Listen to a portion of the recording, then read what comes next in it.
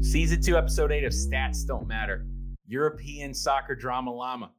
We got an ode to Alex Smith, and we're going to finish out with a change of pace. In our cups this week, it's another IPA twofer.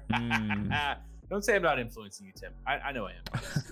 You got the stout thing for me going a little bit. I'm not really going into Midsummer's Night Dram or Whiskey Land, but I'm happy that you make frequent or infrequent trips to IPAville. Very happy about it.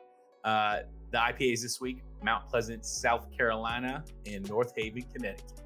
Find Stats Don't Matter wherever you get your podcasts.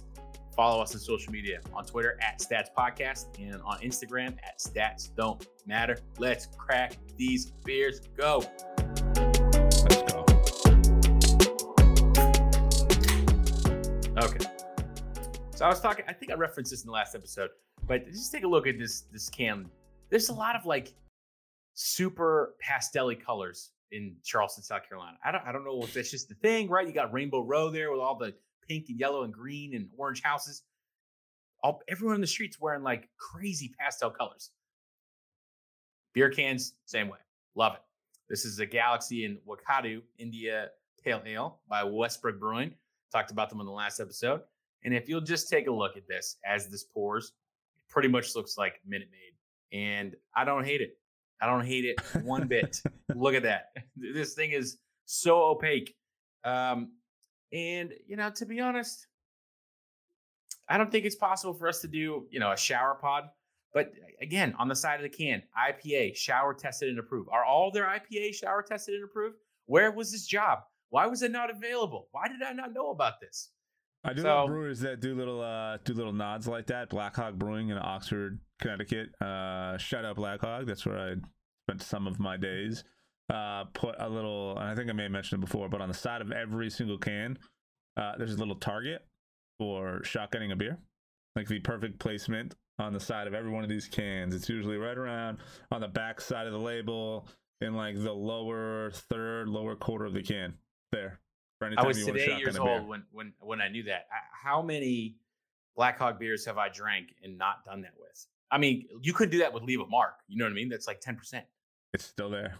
It still have the mark on there. All right. I've seen people do it. We might need to do something about that. That's fantastic. Okay. 14 sips. Everyone knows the rules. Oh, man.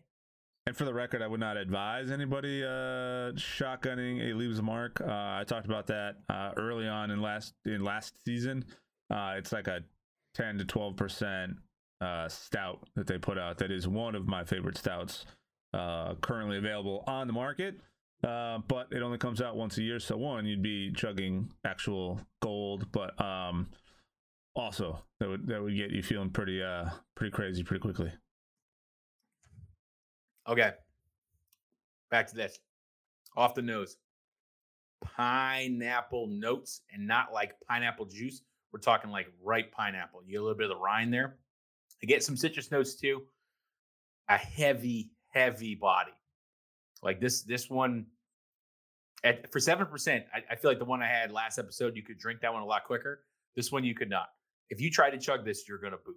That's gonna happen. Like this is just this is a very, very full-bodied IPA, and I love it. This is great. That sounds like the voice of a rookie. Okay, what do we need to have like a chugging like off contest like with hazies? Like that's not the way this works. And by the way, I'm a terrible chugger, so you would win every time. I was like, not to put my bro hat on for a second, but I'll throw down one. Not this episode. Maybe another one. See, I've learned though that while I don't have the strength to chug anymore, not that I ever really did, but I got by when the moment called for it or the fight or flight response called for it. I just take big ass gulps, so like I can get through a beer and probably I'm not trying to brag, but like 6 or 7 sips, and everyone else is like halfway through, and then they're like, "Oh, are we getting another beer?" I'm like, "I don't know. Are you?" I mean, I'm gonna order another beer, but like, so I make up for it. But anyways, great beer. Definitely gonna give this a 4.3. It's called Rinse and Repeat. The hops, Galaxy and Wakadu, very, very good, very, very good. I don't think I've even heard of Wakadu hops until today, and I think I need to find them if this is the flavor profile they're going to get, because I think this is really good. Again, it's super opaque. This might be one of those things that like on a beach day I might like have to start the day and then coast with lagers on the way out. I don't think I could have too many of these without getting hit by the pallet jack that would be the ABV on the back end. So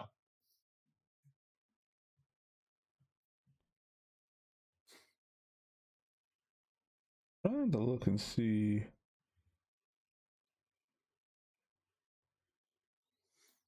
This particular one. Oh, okay. Never mind. I see it. I was trying to see if they indicated on this can anywhere where they had the hops, and they definitely do. But what's your rating, sir? Oh, 4.3. 4.3? Nice. Oh, yeah. Okay. All right. So sorry for that awkward pause. I was literally spinning my can around in my hand trying to find where on the label. Mine is Always Forward from Marlowe Artisan Ales. It's another one that's out of North Haven. Most of these come out of North Haven because they're distributed by a distribution company down there called 12%. A lot of you guys have probably heard of them already. But this one is a Smash IPA. If you're not familiar with it, it's a single malt, single hop sort of line that they do where they change up the hops and the malt every time they release a new variant. And this one is Two Row and Mosaic, which I'm pretty excited about. I am a big Mosaic fan. Huge Mosaic fan. And now that I've spun this thing about 1 million times in my hand, let's see it blow up in my face. All right, we're good. I was really fighting the urge there, Sam, when we were talking about salmon, to be like, hey, you want to see some shit? And let just throw this one down the hatch. Just throw it back. Those are just it's like not the something weird to be things proud about of. Yeah, it's not something to be proud of. I will be the first to say that. It harkens back to my college days, and I wish I could say that was the last time I did that, but it is not. This pour is another very, typical opaque New England IPA. Smells fruity, but a little bitter, actually. I've been needing to get a little more bitter IPAs back in my life. I need more IPAs that are like me. Bitter, not fruity. Or balanced. Also, shout out to Miller for this class. Hey, you gotta have it. I went to a brunch place the other day, this past weekend in DC, and they were like, "Hey, would you like something to drink?" I said, "Yes." Do you have any IPAs on tap? And they said, "No." I said, "Oh, rats." Okay. Well, do you have Miller? They said, "No." I said, "Okay." All right, whatever. What have you got? Just bring me whatever you got. Because I was going to make a great mimosa, Miller and orange juice. And they didn't even have that. Like, we could bring you the orange juice. I'm like, well, I hope so. What kind of brunch place doesn't have orange juice? What did they have for beers? Did they have any? They ended up having like Stella, and they found a IPA can. I'd already had it before, but I was just happy to find an IPA. Fair enough. All right.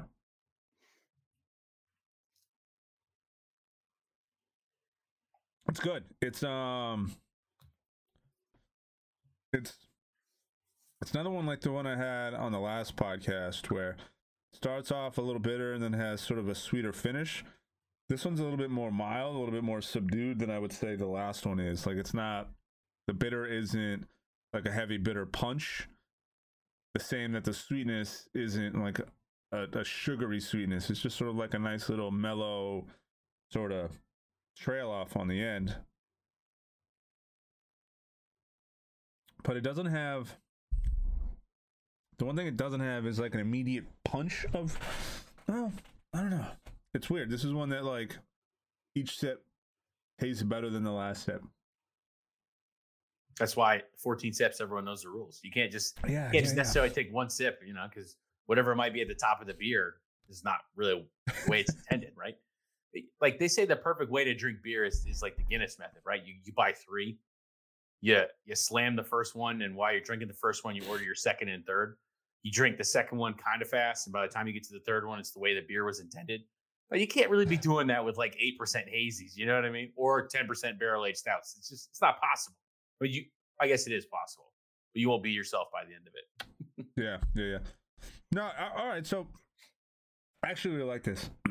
I've had others from Marlowe. I think I had a pale ale from them before, and one other variant, but this one's good. It's not overbearing in any particular facet, but does have a nice little sort of mellow sweetness to it that you sort of look for, that I tend to find more in like some of my favorite pale ales, like Fort Point from Trillium is kind of like that, where depending on the variant that you get, it has just sort of like a mellow profile and like a solid finish, and that's what this one does. It doesn't really like punch you in the mouth when you first take a sip, but as it like lingers and you finish the drink, it does have like this nice pleasant sort of like, candied sort of, I get like little starbursty almost style flavors on the end without being that sweet, if that makes sense. There's no artificial fruit flavoring or anything like that. They didn't throw a ton of lactose in here to try and make it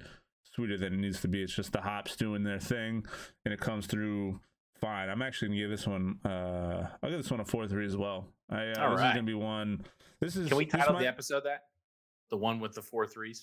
No, we shouldn't, because there's other important stuff we're gonna talk about. But yeah. No. That one is this one is good. I think this is my favorite one from them so far, and I think this might be on the top of my list of IPAs from Connecticut. Nothing will unseat Fox Farm yet. We're still working on that, but I would put this sort of in the same vein as Burst from Fox Farm. Burst has that same sort of flow about its flavor profile, where it starts off mild but has like a candied citrus, sort of like orange juice on the way out. I'll be interested to see, and again, this is only for this particular one with the 2-row and the mosaic hops. I can't vouch for every line that they produce, but for this particular can, I would put it up there with some of my favorites from Fox Farm and New Park, as far as here in Connecticut goes. Very pleasantly surprised, so shout out to them. GG's. Very nice. All right, let's talk a little sports here. Sunday night, you and I were probably, I was at a bachelor party this weekend, so Sunday night I was out there celebrating. Congrats to Julian and Lindsay's future impending nuptials, and shout out to the crew. Rode scooters around DC. If you get a chance to ride the scooters, I know everyone hates people on scooters, but I'm telling you, when you ride scooters, it's a blast. It was one of the many things we did this weekend. Anyway, so on Sunday night, I was partying. You were probably putting Brady to sleep, maybe reading a book by candlelight, or dealing with whatever weather is coming through Connecticut this time of year. Possibly snow, because you're not out of winter yet. Actually, you say that now as a joke, but today we had this fluke thunderstorm that came through and dumped a bunch of hail on us, and then it was immediately followed by a weather alert that said, which none of the weather apps have updated yet, but it said that there was a severe weather advisory and risk of 10-degree temperatures tonight. I didn't mean to speak that into existence. I just made it a joke because you live in the Northeast. But man, you live in like the doomsday zone. You know what I'm saying? Like, there might be a lot of opportunity up there, but there's a lot of bad weather. You know what I'm saying? And it doesn't make any sense, because within the same 7-day forecast, there's an 85-degree temperature day. Like, what the hell is going on right now? Chef's kiss, and then chef's kiss from hell.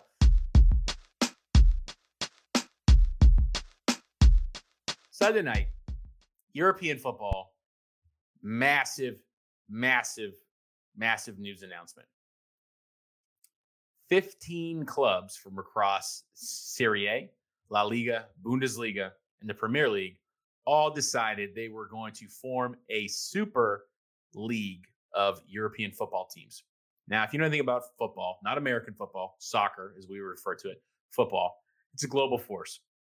The Champions League is made up out of the best teams from all of those individual leagues I just mentioned. Okay, so there was a plan released.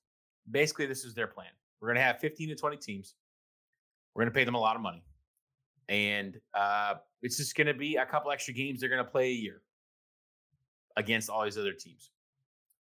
FIFA, which is the governing body of football, and UEFA, which is the European governing body of football, definitely had some thoughts from the minute they came out, because essentially these owners came out and they said, we want to form our own league. We don't like the the Champions League the way it is. And a lot of people thought it was sort of a power play to kind of get the changes they wanted. But really, it's kind of about money. And that's what this was. The winner of the Champions League gets $100 million. The winner could do a lot with $100 million. The participants in the Super League were going to earn $400 million. So 4 times, which is insane. And they put out some flimsy statement about how the COVID-19 pandemic has hit all football clubs hard across the continent of Europe and really degraded the sport. Hello, it's in it for everyone.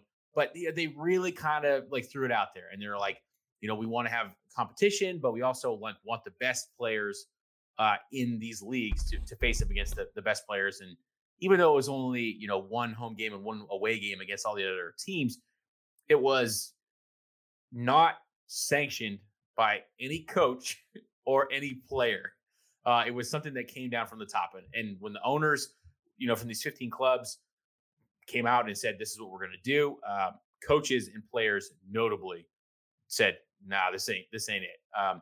It's fans and then even political leaders like Prime Minister Boris Johnson and France's Emmanuel Macron that came out and said, like, this is detrimental to the sport. We do not side with this, and we will figure out legislatively what we can do to prevent this.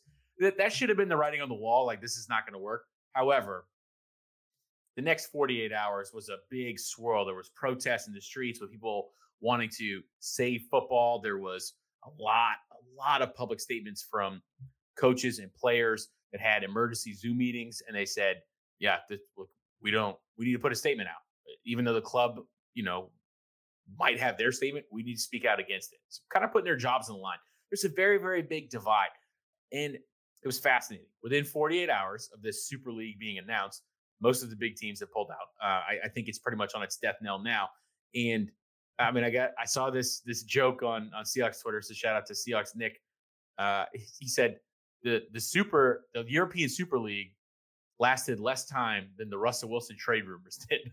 So, I thought that was funny. We'll bring it back to European football, though. This is the problem. This is the problem. The Champions League is built up of awesome soccer teams anyways. And the way European football works is if you are the best in your league, you get to go up to the Champions League and you get to play against even better teams than what you would face on a regular format if you weren't going to national tournaments like the Olympics or the World Cup. And if you're bad, you get relegated. Now, so if you've watched Ted Lasso, you understand what relegation is, why it's a big threat. But relegation just means, hey, you suck and you're going to go down to the next level below you. And then you have to play your way back in. It's always like that thing where we say, the Browns are so bad that, I bet Alabama could beat them. But that's what actually happens in European football. They actually say, Tim, your team is so bad that you're going to be knocked down a level. So you get a good product. And that is really the big thing here. When you have these teams, Arsenal, Chelsea, Liverpool, Man City, Man U, all of the big draws, right, from England. And then you have AC Milan, Inter Milan, Juventus, and then Atletico Madrid, Barca, and Real Madrid that pretty much come out and they say, thanks for creating the Champions League. We don't like the way it is, so we're gonna go ahead and we're gonna make our own league. I mean, the balls. But but also goes to show how much how much money.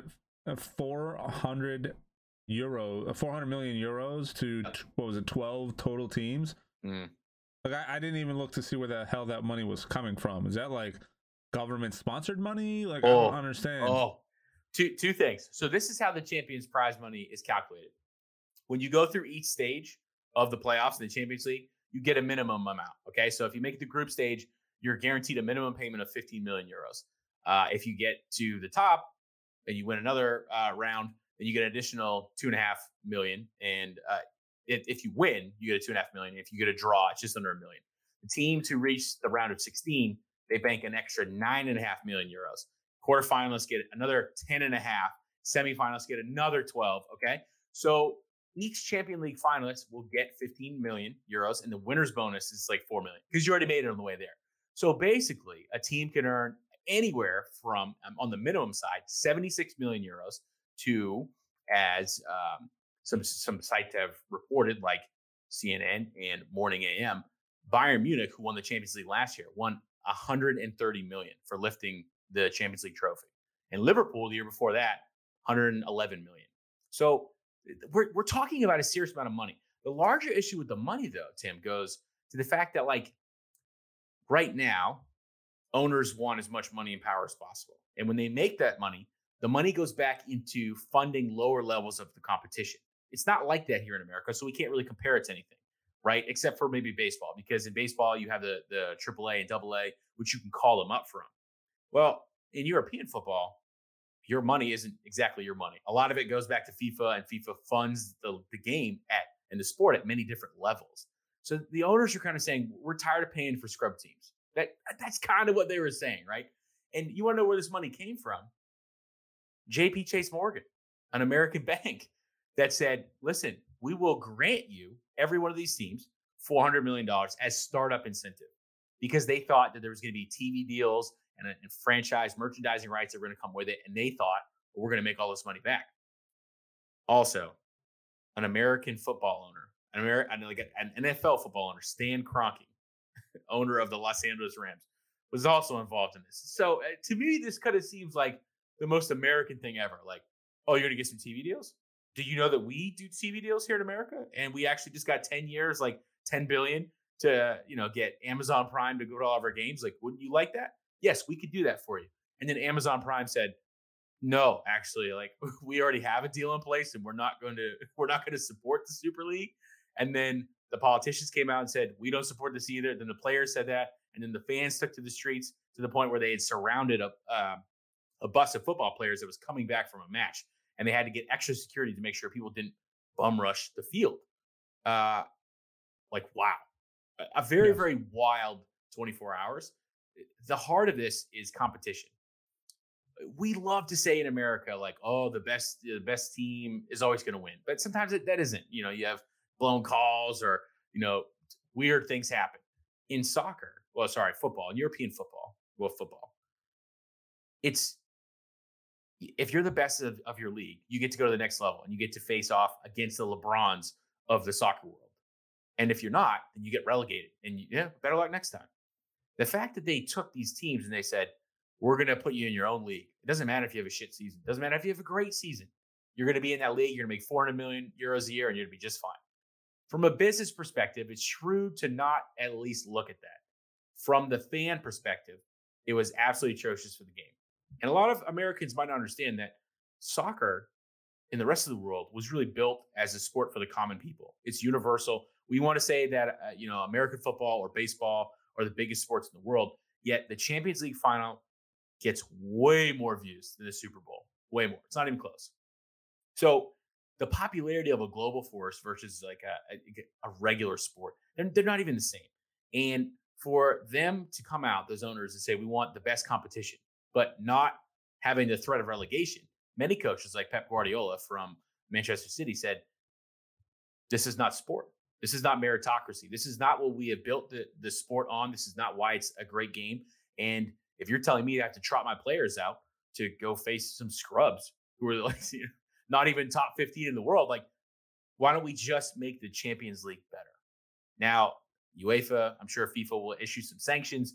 We're getting close to the end of the Champions League final this year anyways. Was it a power grab? Was it a money grab? Who really knows? It's fascinating. It's absolutely fascinating, because it's very hard for me to not look at this as Americans trying to muddle once again in British sports. It's just sort of like, we don't need that. JP Morgan needs to focus on things back here at home. We don't need to be giving European football teams 400 million euros for a possible super team, which in all sense of the word died within 48 hours after being announced. So it was fantastic. Yeah, man, I can't blame any of the teams who had to at least entertain the idea, right? It's sort of the equivalency of like NBA taking the top 12 best teams or the most marketable teams and deciding to say, what the hell with this in the competition, instead of having our guys go out and play games that really don't matter. Let's just make all of the games matter, but we're going to control it, and it's going to be our own thing. I don't even know what they would call it as. but you then know it would come with like its own streaming cost or its own broadcasting cost and all that sort of stuff. But any team looking at that amount of money and understanding that that money isn't necessarily going to be funneled back to an organization, it's going to be funneled back to ownership pockets. I don't necessarily think this has to do with like the U.S. meddling. I think this is the owners, like what you see in the NFL every day, trying to get together and finding ways to make more money, and they just happen to find an American bank and another American business owner who is willing to sort of pay into it because we're also suckers for a dime. But it's you see it in real time with the NFL, right? Where they're extending the season, they're trying to squeeze more and more money out of it. The only difference is like the money from these games goes right back into the owner's pockets. So they're obviously, funneling their own incentives, where this looks like just not just necessarily a complete money grab, but a way to take over all of the funds that are being brought in by your team and taking ownership of those funds versus having to funnel out any sort of percentage of it. For me, I think it's just a bizarre move in general to be that public about it that quickly before it was like finalized. The fact that they didn't even try to float it out even to maybe like a small group just to get a feel for what they would think. It just literally came out of nowhere. Hey, we're going to create this super league. And then you put teams in a position who may be reeling from COVID and may be looking for ways to make money, who saw that 400 million euro carrot on a stick and we're like, we can't not participate. Like that is franchise changing money, right? If that's what you're getting in your first year. Now, again, I don't know what the deals were and how long they had to pay that back and what their forecasts were, what they thought they would make, any of that sort of stuff. I know it would have made some form of money. I'm sure it probably would have made a ton of money if it was there. As much as fans wanted to protest and be angry, if it existed, they would still buy tickets and they would still go to it because they still want to take in the sport. And if you're forced to take it in one way or the other, it's going to happen the same way that everybody who didn't want an 18-week season, they're going to watch that 18th game every season that it comes in the NFL, right? Like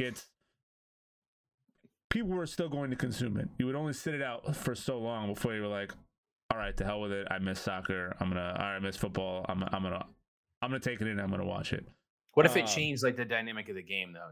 Like everything that's so great about the Champions League is that you can get up and you have the fear of relegation. So like if you segregate teams from the rest of the pack and you say we're elite and you're not, I think that polarizes the game in a way that can't be undone.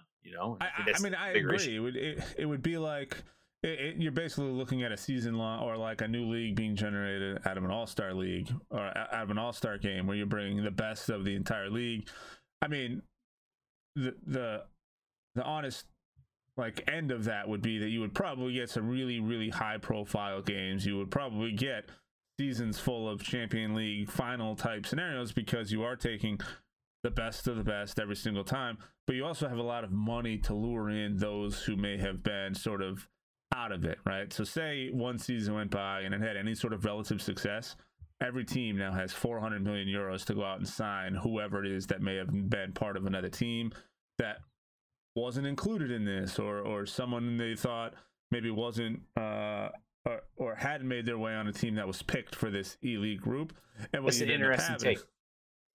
would end up having is like, and again, I think it depends on the product, but like if you were to take, the best NBA teams, if you were to take the Lakers, if you were to take like the Celtics, you were to take the Bucks, you were to take Magic, you take all those teams and put them in their own league, those games would ultimately end up being all relatively competitive. Now, the standard and I think the field goal moves, the goalpost moves a little bit because now you're measuring like top tier talent against top tier talent. And then an off league there is going to be very different than like an off season in like the regular Champions League, or if we're using any other sport as an example. If you took a super league of NBA players, an off season in that league is going to be very different than like regular NBA off season where a team is like 300 on the season or something like that. So I think it would have been interesting to play out. I wouldn't support it at all. I think it's a I think it's a terrible benchmark that you would set for sports just worldwide, because then the goal wouldn't be to get to a team and then excel your team. It would be to get to this elitist group, which, without even naming any of the teams, most of the people who have any sort of rough understanding of football would probably pick 4 or 5 of the teams that are included in that 12, just because they've heard those names. And now those teams are already perennial contenders. They already have shitloads of money. You're already hearing the big contracts that they throw around. So they formed their own little sort of elite group as it is now, and that is the Champions League, because they're included in those every single year. But at least there's a chance for other teams to kind of Cinderella their way into those, versus not having a chance and it's just being those. Do I think the product would have suffered? Not necessarily, because it's not like suddenly the talent is going to fall off on those teams. In fact, it's maybe only going to... I mean, we talk about how players don't want to play all the minutes, right? So then, like, if you're adding an extra 20 games a year on top of an already packed schedule in a year where you have to qualify for the World Cup or the Olympics, are you really going to see Messi? Are you really going to see Ronaldo? Are you really going to see PSG out there every single night on the pitch? Probably not. Well, so you would probably see them more in that league, and they'd be sitting out other tournaments for ones that maybe not as high profile is what it would be, which is where I think the big problem comes into play, because those other games aren't going to matter as much if you're in a league. I mean, if your team's getting 400 million euros to perform, you're going to put your guys out there to perform. You're not going to stick guys out so they can rest for, a Premier League or a Champions League game that really isn't going to matter as much anymore. Those are going to be like developmental games just to kind of get a feel for maybe some new players. And what you'd probably see is them just pull out of some of those and play less games in some of those other leagues. They would literally focus on that, because you're making 4 times the amount you would if you won the entire Champions League. You're getting more than that just to participate. I can't even imagine what the payout would have been at the end of that season if there was some form of playoff and ultimately a championship that would come from that. If you're $400 million just to 400 million euros just to participate, I'm sure there's probably another 100 and 200 or whatever on the line for whoever wins. It was just far too lucrative for anybody to not pay attention to it. There's far too much money for anybody to just sort of turn a blind eye and say, okay, let's not hear this out. If you're making $100,000 a year and someone comes up to you and says, hey, look, your company may be great, you might be doing some good stuff, I'll pay you $400,000 to come over here and work for me instead, and then, fill in there when you can. Not a single person would be like, nah, I'm good. But they're contractually obligated to be in the Champions League as part of FIFA and UEFA's rulings. You know what I mean? So, like, that part of it is unique. And this is the thing. A lot of Americans do watch football. They spend their Saturday mornings watching Premier League matchups. Okay. I've seen it in many bars here in the area. Okay. They're rabid fans. They wear their scarves everywhere. I'm an MLS fan. MLS, games are around. The quality is not really the same. The competition is not the same, but I love watching soccer games. I do love watching Premier League games. I do. I don't really necessarily associate with a certain team or the other, but like, I watched the Champions League final a few years in a row. I've watched the World Cup. I love seeing that level of competition. So for me, it was just sort of like, I'm a casual fan, and I'm kind of saying, not this ain't it. This is not good. So it's hard. Like, it's so much money, because there are some clubs like Barcelona who's rumored to be 700 million euros in debt. So this would effectively, clear half of your debt, bring you into a higher credit rating, whatever it is, allow you to sign those lucrative players, the contracts, pay transfer fees, which are just unbelievable. You're like, oh, you want Tim? Yeah, 200 million euros. And teams are like, okay, who should I write the check to? Like, it's an insane amount of money that gets passed around. And it's almost like it's not even monopoly money. It's just like, I don't even know, money from the future. It's so high. Yeah, it's insane. Some of those recent deals are just completely out of control. And then to know that they retire by coming to play in the MLS is just now the more smoke everybody. the more and more I dig into it, the more upset I get. I'm like, man, we paid how much for this guy? Like, to play 16 or 17 games? Like, that's good for him. Like, and then he boots a goal from half, effectively the half court line. Yeah. It's pretty wild. Yeah. Good stuff. Good stuff. All right, let's give a quick ode to Alex Smith, spread quarterback, human titan. I don't think there's any other way you could say this, Tim. If you followed Alex Smith's career and you've been a really big fan, you're a 49ers fan probably. You were a college football fan. You were a Utah fan. You were in on the spread offense before it became chic in the NFL. You can't look past what Alex Smith and Urban Meyer started at Utah. Had a profound effect on football as a whole, not at the collegiate level, but also the NFL. It got Utah into the Pac-12. They had a very, very nice run. Alex Smith finished fourth in Heisman voting one year. He got drafted super high in the same year that Aaron Rodgers went towards the bottom of the end of the first round. Like, there has been so much about Alex Smith's career that just seems like it was written out of a movie script, out of a story that you just wouldn't believe in. And if you were to write that story, it would be titled one thing: persistence. Because that's it. That guy has been persistent no matter what team he's been on. He's always been the undisputed leader. Whatever quarterback he was mentoring, he's always been persistently in that person's ear, sharing knowledge of the game. Whatever team he's been on, he's always been the person to help change the culture, to bring the attitudes around full swing. And I think, as a non-football fan for many years, I didn't understand Alex Smith's true prowess until that drubbing that Kansas City handed the New England Patriots in the midst of their second dynasty of Super Bowl runs, where, like, Bill Belichick famously said, like, we're on to Cincinnati. Like, we're not talking about the ass kicking we got from the Chiefs the other night.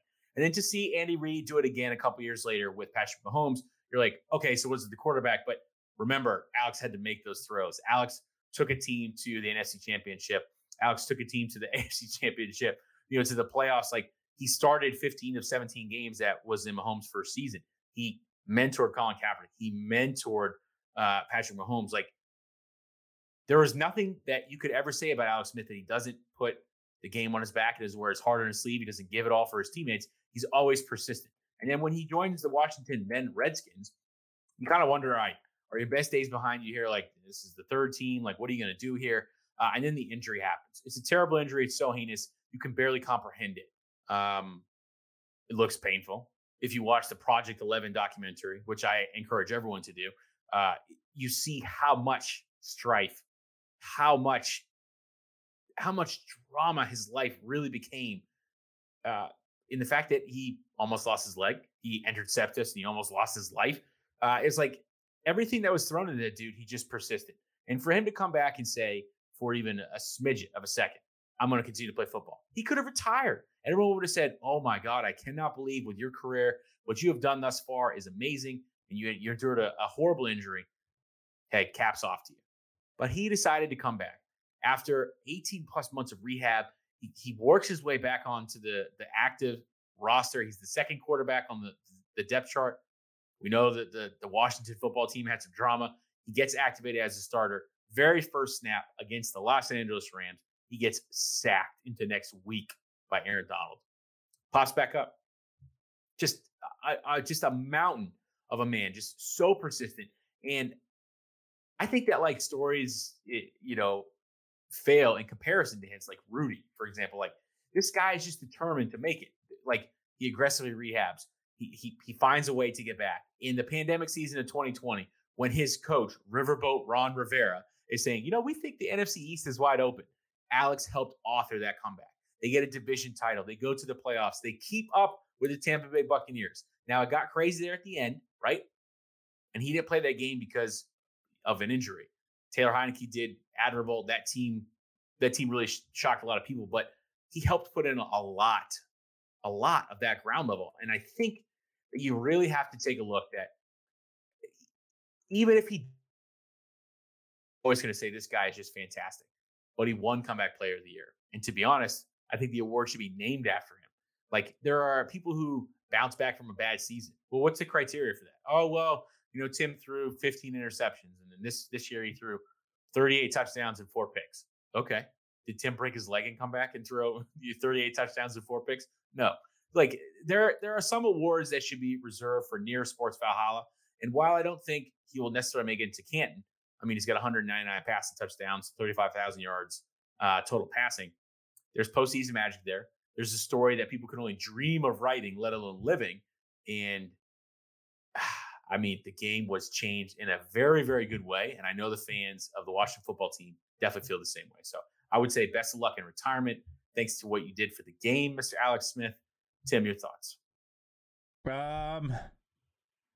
I, as an individual, I have the utmost respect for Alex Smith for everything he did go through coming back from that injury. That documentary is a very, very moving documentary to see how what was a gruesome injury you thought might sideline him end up becoming not only a sidelining injury, but also like a life-threatening, limb-threatening type scenario, to see what he had to go through, what his wife had to go through, all of that to come back and then even step foot out on the field and run a risk of, you know, having to go through all that again.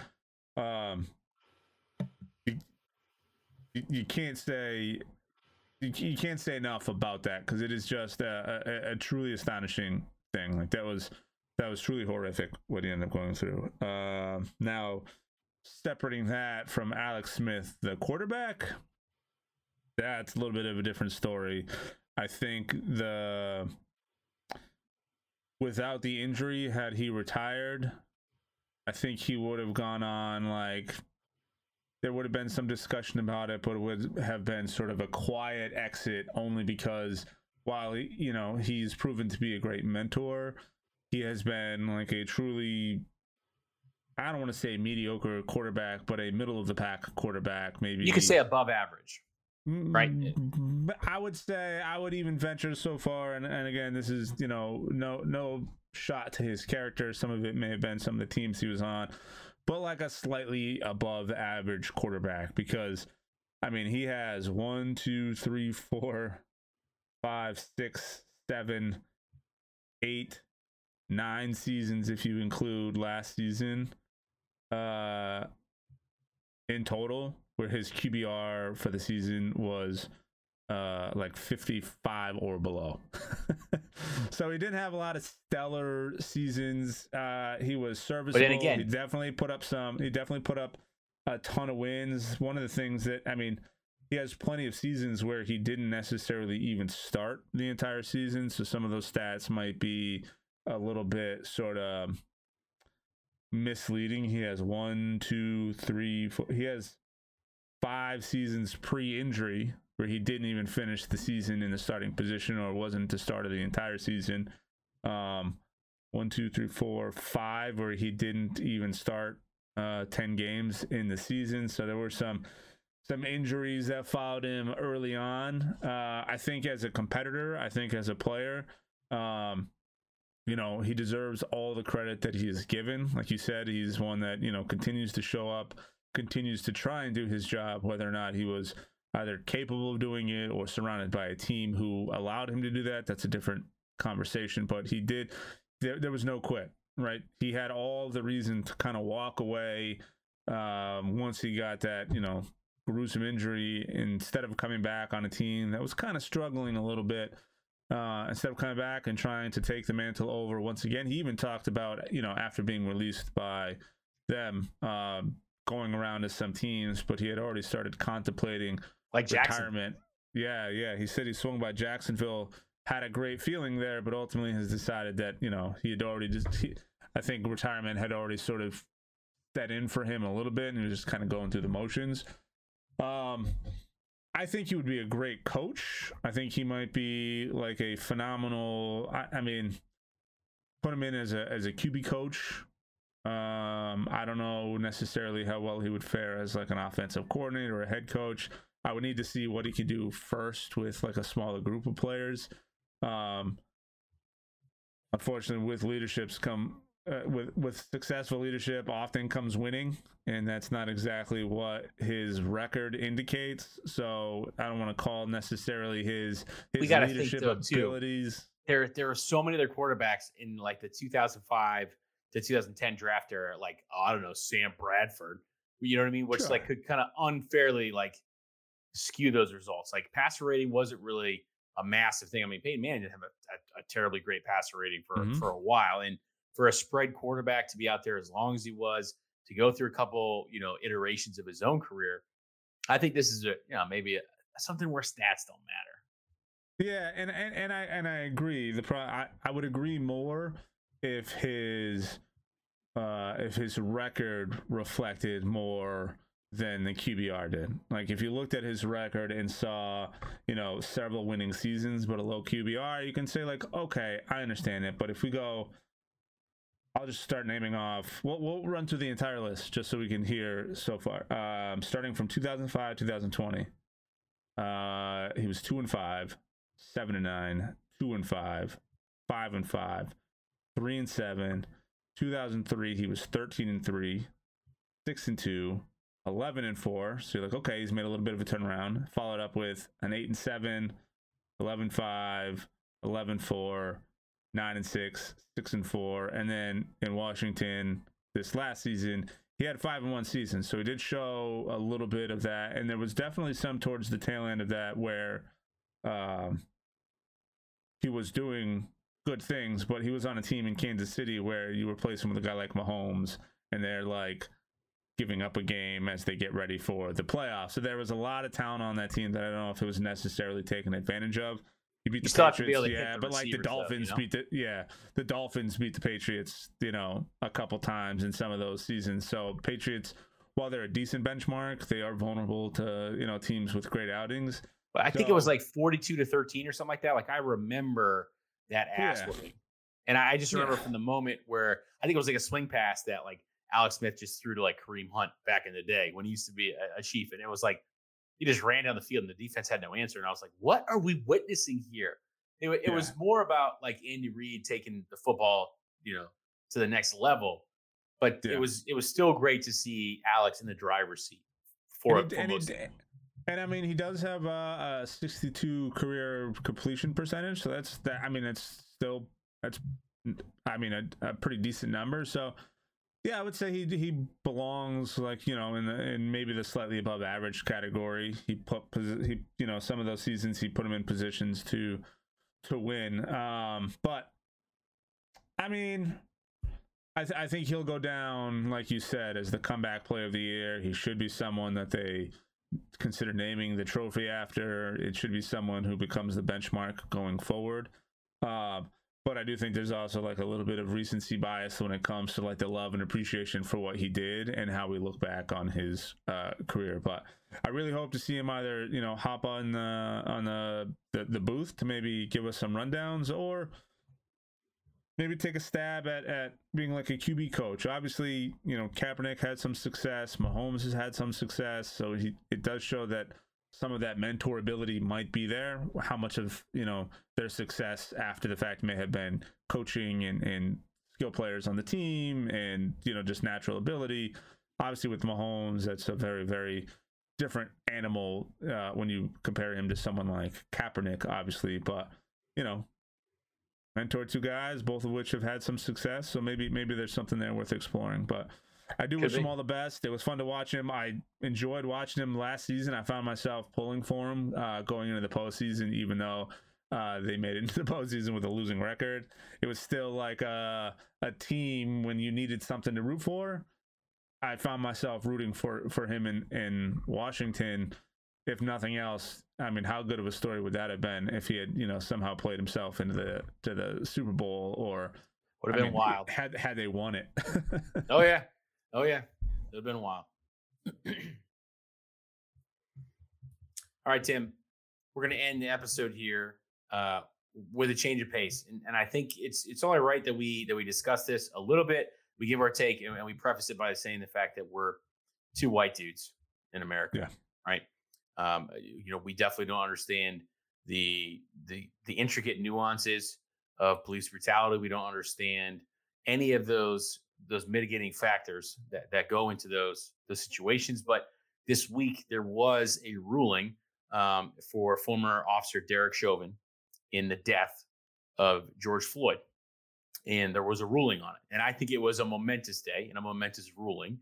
And I think, and let me know if you agree with me or not. I think justice has been served for George Floyd's family. And although there's many lives that have been lost to police brutality, and that number is not slowed down, even on the day in which the ruling was given, there was more violence that erupted across America. I think that a mixed race jury finding former officer Chauvin guilty on all three counts of second degree murder, third degree murder, second degree manslaughter was stunning. Stunning in the fact that because we know the status quo has always seemed to have been acquittal or worse. I think it's important to note here that George Floyd's death had a profound effect not on American sports, but on sports as a lexicon as a whole. It didn't include just NFL players and NBA players. It included Formula One drivers, NASCAR drivers, European football players. Hell, I mean, just about any single sport you could think of in the world started talking about the Black Lives Matter movement and started talking about systemic racism. Sports drew a lot of attention to that. Mm-hmm. And I think that while they're not responsible for getting the verdict being levied, they are responsible in some way for keeping the conversation focused and driving the car forward. And it also brings up a necessary conversation about the uncomfortable role American sports players have in global protest and conversations about systemic issues and politics in general. It was a very, very momentous day. I think a lot of us waited with bated breath and we thought, all right, 3 charges, maybe one will stick. But, it's sort of that you have 3 to make one stick, and then to see the first one stick, to see the second one stick, and to see the third charge stick, you're kind of like, oh, I'm witnessing something here. Like I stopped what I was doing at work and I just turned the TV on because I knew, that it was going to be announced. And I just thought to myself, I think I'm going to witness something here. I didn't think we were going to see what we saw. Mm-hmm.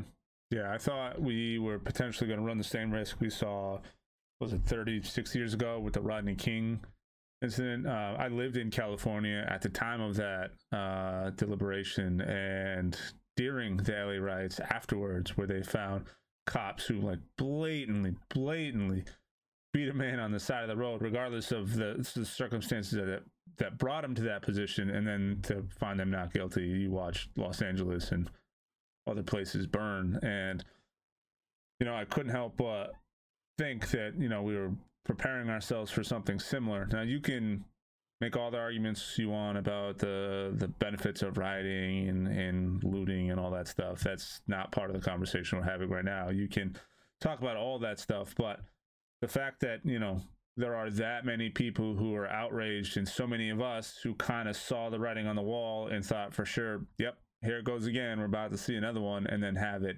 not be the case, I think was even more surprising. And you still have groups out there, you still have plenty of people, all over social media who are coming out in defense of what he was doing. But I think when you watch sort of the testimonies of everybody who was involved, you saw the people who were brought in as, experts on both sides, all generally come to the same conclusion. While some of them may have sort of blurred the line a little bit when they got pressed, almost everybody kind of came to the same conclusion that one, what he did in fact, or more than likely than not, did result in the loss of life.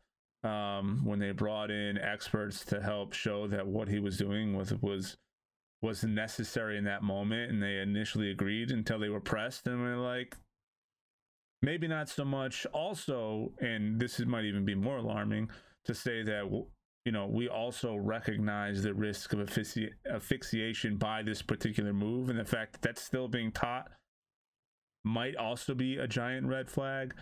But across the world, like, I got a lot of my news updates from BBC, and I got a lot of updates that came from areas overseas, just because of the way my schedule works now. A lot of times the news cycles I'm seeing in the morning or in the late evenings are the following day's news cycles from places on the other side of the world, and they were following this so closely it was as if they were reporting from here within the States. I mean, it's every one of these incidences get looked at and they get dissected, and we peel them apart. I mean, we had a conversation before this about one of the recent events, just to kind of sort of flesh it out, and it wasn't nearly as cut and dry as what this one was, but there was literally no indication in this one. There was literally nothing, I think, in my opinion, you could look at this and be like, yeah, there was a gray area. This is definitely there's some wiggle room on either side. No, like what we witnessed and what plenty of people who were at the scene of that event witnessed was somebody get murdered by another person. Whatever brought them to that moment in his mind is, neither here nor there at this point. Everybody saw what we saw. Experts saw what we saw. Everybody agreed he should be held accountable for the loss of life. Now, we're not here to judge someone's history. Just because you've had a criminal past doesn't mean you should be sentenced to death anytime someone feels that they should be able to impose their will on you and put you at risk for that. That's one of the common threads you see every time one of these things happens. Well, look at their past. Okay. What does that have to do with this particular instance? If they just complied. Okay, well, in this particular instance, he was in the back of a cop car prior to all this happening. So, like, how much more compliance do you need besides being handcuffed in the backseat of a vehicle, right? And then being dragged onto the street, and an excessive amount of footage that was confirmed by both body cam and cell phone footage. And that's the scariest part, right? Like, if we didn't have that cell phone footage, where would this have ended up? Yeah, it would have been more cell phone footage of, and now what you're seeing, with some of these other events is the rush to get the body cam footage out to try and help curb some of the judgment before it gets out of control. But that happens so quickly now, it's almost impossible to get ahead of it now. So it always ends up being sort of this crazy commotion every time we follow one of these events, which still pains me to say every one of these events, right? Yeah. The fact that we have to say more than one of these. And I think as a white male sitting on this side of the screen, on this side of the microphone, not having to put myself in those positions, I have never been someone who has been pulled over by a police officer and at any point had the thought cross my mind that, like, oh, this could go really, really poorly. I'm usually thinking like, oh, I might get a ticket here, or something might happen. They may tow my car, or, something crazy. Oh, did I forget to renew my license? Those are the kind of things that go through my mind. And the fact that those aren't the same things that go through the minds of a lot of my black friends is, disheartening to me to think of that, and to know that there's, not a lot I can do on my end other than show my support, be vocal, use a platform like this. I already know there's going to be some people who are going to be turned off just by this conversation. Quite frankly, I don't really care. It's something that we have to talk about. It's something that we need to make sure we get out there. We're completely open to the conversation too. If anybody wants to reach out and chat with us about any of our opinions or any of our thoughts, we more than welcome you to do so. But prior to passing judgment or talking negatively about anybody, why don't you reach out to one of your black friends and ask them about it? You may find that they may agree with you, they may disagree with you, but the moral of the story is yesterday what we saw is one of the first times we had clear, present information and evidence that showed without a doubt something went awry, either in the policy, in the process. The individual who had a history of showing these signs of force on the job, who was then held accountable for taking things too far, acting outside of the scope of his policy. Whatever the excuse you want to make, it does not matter. What he did led to someone dying, and he has to be held accountable. You'll ask, well, why are there multiple counts? Well, a lot of things go into that. Not only did he cause the end of life for an individual, he did so in front of minors. He did so while on duty in the form of protecting other people. There are lots of factors that went into this, but I mean, the defense across the board generally was relatively weak. They had a specialist come on and say maybe he died from a mix of drugs and carbon monoxide from the police vehicle. Like, okay, well, why are you being held on the ground long enough to have to consume carbon monoxide from a police vehicle also, right? How many times do you have to say to someone who's there to protect you and protect the people around you that you can't breathe before they stop and pay attention? When you stop moving, how long before they are also supposed to, because again, the stress is the police are there to protect you and protect the people around you. At what point are they supposed to start administering chest compressions? When you had the one witness who was on the stand who, when pressed, said, no, anybody off the street could start chest compressions. It doesn't have to be a medical professional. It could have been anybody. It could have been someone on the sidewalk. Literally anybody can do chest compressions. And the fact that nobody was allowed to and nobody did, kind of goes to show either the lack of empathy, awareness, or whatever. It just shows an overall misunderstanding of what your purpose was at that particular moment, which is just as dangerous as anything else we want to talk about. So yeah, I think it was a good turning point yesterday.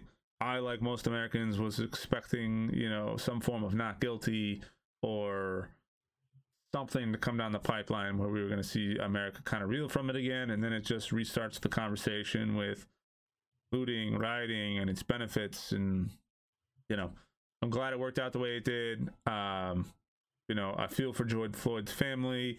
If in fact the officer didn't intend to do what he did, still there's a family member who's now lost to the jailing system. I believe he got what he deserved. I believe justice was served. You can't help but feel for everybody involved in this situation. One life is gone forever. Another life has been completely ruined. And then all the guilt from all the witnesses who have surrounded it. That's the part that hit me the most. You know what I mean? Yeah. Like the guy who even called the police in the first place, said if I had not made that call, he'd still be alive. Or the people on the side of the road being like, I'm trying to actively walk them through how to resuscitate him, and they're saying leave. We don't need your help. It's just absolutely brutal. The people who felt like they should have physically got involved in it to help avoid it, like all of those scenarios. And then the weight that had to be on the jurors to do the right thing, hoping the whole time you do the right thing, because I'm sure there are people in that room who may not necessarily agreed. It was 2 days worth of deliberation for what most of us looked and saw as cut and dry. This seems pretty obvious. So tough situation all around. I'm glad it ended the way that it did. I hope that this sort of sparks a little bit of thought. I don't necessarily know in the grand scheme of things how much this is going to help change, though you hope it does a lot, because like we just said, shortly after that there was another incident. That one's a little bit more sticky. There's a lot more that's going on in there, and that one's really early in the process, so we won't even bring that one into the conversation at this moment. But we know it's only a matter of days before another one comes up where we're then having to dissect the minute details of what's what. But we countlessly see other countries who manage to deal with the threat of violence and people who are in situations to hurt other people, who are able to de-escalate or diffuse the situation without having to take the life of that person. It's weird to see that here in the United States we don't see that as often. Every day it's no longer, for me, the story and the dynamic changed a little bit when some of the conversation, I fully agree with like mass murderers and guys who go on shooting sprees getting peacefully taken away.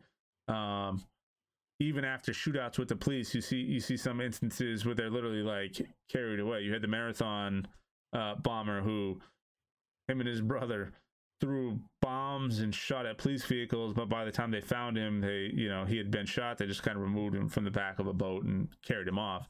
Where you have guys, the kid last week who had a gun, threw it away, and had his hands up in the air and still got shot. Right? There are situations that just don't seem to me to add up. But for me, when things really changed was when the defense of your friends and family became, cops kill just as many XYZ people as they do black people, or they shoot more white people. I'm like, well, how is that your argument? How is your argument, well, they kill just as many or more of another particular race, and not, oh shit, maybe there is a bigger problem here than just one particular race. So maybe if that's your argument, maybe don't look at it as, okay, they're killing black people all the time, and look at it as cops are just killing people all the time. Right? If that's really your argument, and that's how you want to look at it, could be an uncomfortable conversation for sure. Yeah, why not look at it and say, okay, the use of lethal force, I think, is being implemented too often. What are those solutions? What are other ways around that? We have the tools. We have tasers. We have pellet guns that shoot, rubber bullets. You have, I've seen the paintball guns that shoot the pepper spray filled balls. There are other less than lethal alternatives to it. So if your argument is, one race is getting shot and killed just as much as every other race. Maybe that conversation needs to become, why is the use of force in lethal manners used as often as it is? So there's plenty of ways to approach this conversation if you're not comfortable saying it's just one particular race. But I think you're still hiding behind the fact that more and more of these incidences where you see people who are being shot for being unarmed and in scenarios where, despite what led them to that point, are being unjustifiably killed in the street. You're running from the police. Okay, we used to watch Cops all the time. How many of those episodes ended with someone getting shot? Almost never. Why all of a sudden are we willing to accept someone getting killed because they ran from the police if they just complied? Yeah. Things are going to happen. People are going to do things. I know not most of you guys. I know many of you guys I've seen who are piping off on social media and some of the derogatory terms you guys used to use when referencing members of force, and to see the sudden shift in how some of that same mindset is now like the police can do no wrong. It's sort of jarring for me to sort of understand where that switch or where that change happened. I would love to have some of those conversations with some of you guys. I'm not going to call anybody out. I'm not going to name any names, but I've seen it through college, through high school. Afterwards, there were plenty of times where somebody complained about getting a speeding ticket and they used derogatory terms towards police officers, or everybody's heard somebody talk about entrapment where they got a ticket and a cop was sitting on the side of the road. Well, if you were just complying with the speed limit, you would have gotten a speeding ticket. But yeah, that's the same argument. But back then, when it applied to you, it didn't matter. But now that someone's losing their life, and when the threat of losing your life, yeah, they should have just complied. You can't have it both ways. There's got to be a change that happens. It's a shift in mindset, in my opinion, in the way these situations are addressed. To be 100% fair and to be 100% honest, I can't even imagine what it's like to be a police officer on any given day, let alone the stress of being a police officer in the last few years, going into these situations, knowing that the entire world is watching what you're doing. And if you do something out of pocket, or if you do something that has a negative result, it's going to be dissected, not just at the local level, but on national television. And you're going to have to answer to all those. Right. And rightfully so, you're in a position where that should be the case, but you're also in a position, and it would be unfair to acknowledge the fact that you're in a position where a lot of times you're making split-second decisions. A lot of the decisions we're seeing made aren't necessarily split-second decision makings, and some of the lives of the officers aren't necessarily at risk in these scenarios. So that's a tough argument as well. But to say that we understand the stress that you're going through would be entirely unjust to the people who are in the line of duty. So right. And then also, like you said, it would be difficult to opine on like what police officers go through, but also to opine on, like what black people in America feel when they get pulled over 100%. When they have interactions with police officers. So, or even especially a third category, which I don't think we've even talked about here, is that, you have police officers of color anyways. You know what I mean? Like that's something that's wild. I remember being at the marches this summer in DC and just seeing the wide array of police officers, and they weren't all white men, and just seeing all the vitriol that was thrown at them, and understanding that you can't just take a look at a lens and just say, oh, this is exactly what it is. In this case, I think we did, because we definitely have video evidence, and that was that. It's just going to be an uncomfortable conversation, but it's one that I think we've put off for too long. We've dealt with race in America, and we've always put a patchwork on it. And sports stars have kind of looked outside with apprehension and just sort of said, like, really? And then people are like, well, use your platform, say something. And then, sports stars in America have always been like demigods anyways. Like, you own a certain day of the week. So we're going to look to you to promote your causes, but don't say the wrong thing, because then your ad dollars are going to go away, right? And athletes took to the streets with protesters. Athletes put their message forward that, Black Lives Matter, accountability, all of those things.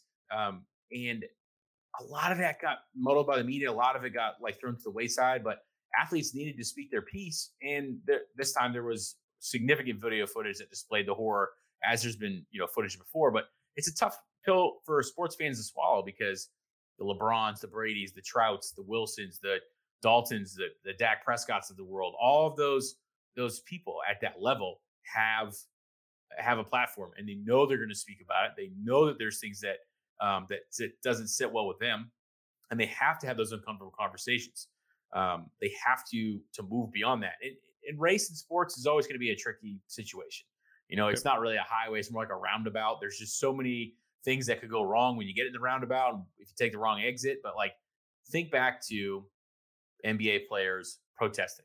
Think back to Muhammad Ali. Think back to the race riots. Think back to what Colin Kaepernick started kneeling for in 2016. This is not something new. This is not something that just popped up overnight. This is something that's been systemic. It's been going on for a long time. And the impassioned pleas of Black men and women in America were not listened to until recently. And I think a lot of us thought, oh, we listened to them, but is this going to be enough? Like we talked about with the charges being levied. I mean, the NFL put out a statement saying that they hope that George Floyd's family,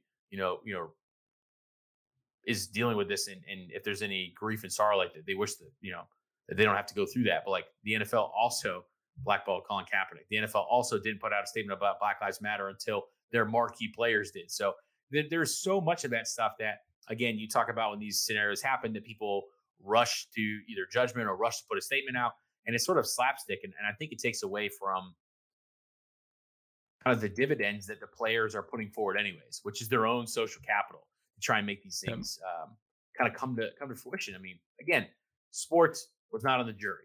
Sports didn't take the video. Sports are not out there patrolling the streets. Sports players, though, as members of the community, and whether you want to say that they're separate because they make millions of dollars for playing a kid's game.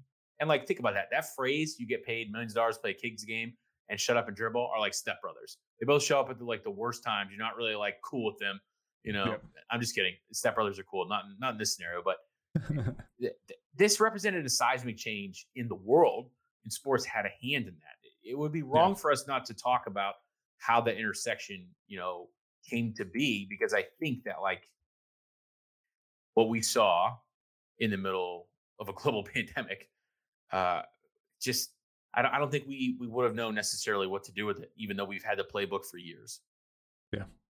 And I think one of the things that often gets lost when you see athletes is you associate athletes with millionaires, but what you then forget is what the athletes' background and what their, earlier growing up years were. What they could have been, or things they've been experiencing. And how often they relate to, some of what's going on. Like, not everybody who's in a professional position in sports has a squeaky clean record. Not everybody has a family who has been completely void of any one of those situations, or family members outside of their direct family. Friends, like a lot of those guys came from areas where they did struggle with a lot of those same sort of things that were going on day to day that, folks like myself or Sam couldn't possibly relate to. Like, I have a little bit of an insight just because where I grew up, in Los Angeles, I got to see some of that.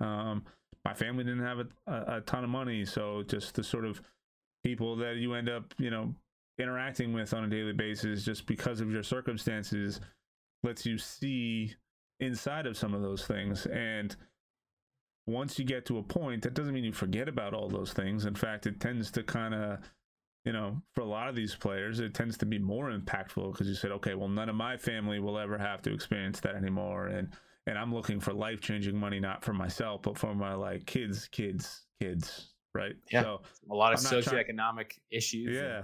So to look at an athlete and say, hey, you're not allowed to have a voice, they're at the end of the day, they are people as well, and they are separate of their brand. I mean, it's a good thing you brought that up, though, because like in America, we fall in love with sports, the people that play them, because we dedicate entire days of the week to them, but like we don't love them as individuals. Oh, you wanted more money, you went to a different team. I hate you. I want to burn your jersey. Like, we devalue their stances and their calls for change when it doesn't align with what we want. And we give all this hoopla to cancel culture, but like sports unites us in a way that politics could only dream of. Yeah. And it's super unfortunate that we had to get to this point where sports had to light the match, metaphorically, and be the catalyst for this change.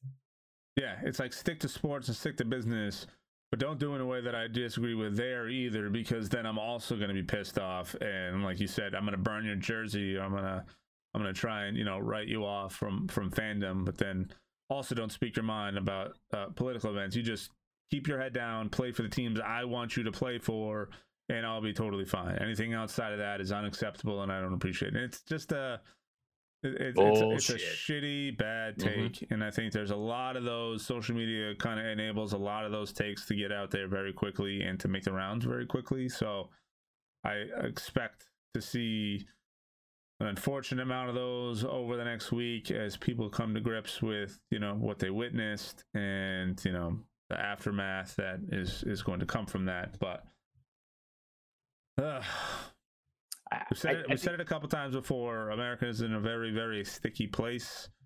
You hope that this is a step forward. Yet to be determined on either side if that's the case. If this helps, someone who may have been on the fence as to whether or not they feel that a crime's being committed against, any black citizen, maybe this kind of opens their eyes a little bit to be like, oh shit, okay, well, it's not just the people online, it's not just the Black Lives Matter movement that sees this. This is a jury, this was, professionals they brought in, this was his own team, this was his own superiors. Yeah. When everyone in that chain of command said this was not in line with our values, this is not what we teach, this is not what we accept. I mean, some, you can look at it from a pessimistic standpoint and say, oh, they're just throwing the trash out. They're just like, oh, we're not going to be associated with that guy. But no, of course you do have the warning that, with sentencing a few weeks away, that maybe one of the charges doesn't stick. But I think it would be, again, unfair for us and wrong, quite frankly, for us not to recognize the day for what it was, and as a catalyst, you and I are not going to stop talking about things of this nature. We didn't stop talking about it, in June of last year, at the height of some of these movements, and we're not going to stop talking about it now. I don't think we'll stop talking about it in the future. These are conversations that all Americans need to have, should have had. But we've gotten to this point where you said that, America's in a sticky place, and we got a lot of work to do to clean it up, and we have to do it together. And I hope that this day that comes with, such immense grief also comes with, history, and we learn something from it finally, because it's exhausting, and it's exhausting for someone to be on the outside of it and watch it. I can only imagine, what Black people in America are feeling. Yeah. If you haven't yet, look up Emmanuel Ocho's Uncomfortable Conversations with a Black Man. He has folks from all walks of life come on, and they talk about their experiences, their actions, the way they look at things, including police officers who he had on. And they have uncomfortable conversations about, different outlooks on everything from politics to general life to black on black crime, to a lot of those conversations, a lot of those things he brings up, a lot of the talking points you see social media kind of regurgitate. He brings on people from both sides to have that conversation that is meant to be uncomfortable. I mean, he's done very well with it. Oprah had him on. He actually has a book out that talks about it a little bit. And his book is fantastic. It's a quick, I say quick, it's about a 5-hour listen on Audible. But I mean, the content is there. You definitely everyone should either watch the YouTube videos because they're out there, or read the book for sure. Yep. And if you know anybody in your circle or just outside your circle, you have any Black friends or Black acquaintances, reach out, have a conversation about yesterday's hearing, and maybe they'll help shed some light on some of what your thoughts or your concerns are, or maybe they'll help reinforce some of the beliefs you had going into this. So it's one of those conversations where this should be something both sides can agree on, both sides can kind of come to an understanding on, and this is not political. Like, there's nothing left or right about this that should be removed from the thought process. This is about humanity. This is about humanity. This is about, brotherhood. It's about being part of the same place. It's about, how everyone should be treated. It's that if a cop shows up, to you in distress, you should be treated no better or worse than, you know, someone of another race who's going through some of the same stuff. If you're, you know, being detained and having difficulties, you should be treated no better or worse than another race. So this is a perfect segue to open up. You know, you have one side that's kind of celebrating, another side that might have some questions. Join those two sides, and you'll find some common ground, and maybe that's the area we need to get in to kind of move forward and maybe take a look at all these interactions going forward. I would agree. Yeah. And that does it for this episode of the Stats Thermometer Podcast. We thank you very much for your continued support. Please like, share, download, subscribe, get into Twitter battles with us. Hit the DMs up if you want to be a podcast guest. Don't be sending us any of those weird messages. And if you're a brewery, you know, take us some beers. We wouldn't hate it. But thank you very much for joining us with this very, very momentous episode of Stats Thermometer Podcast. And we'll talk to you soon. All right, guys. Thank you very much. Cheers.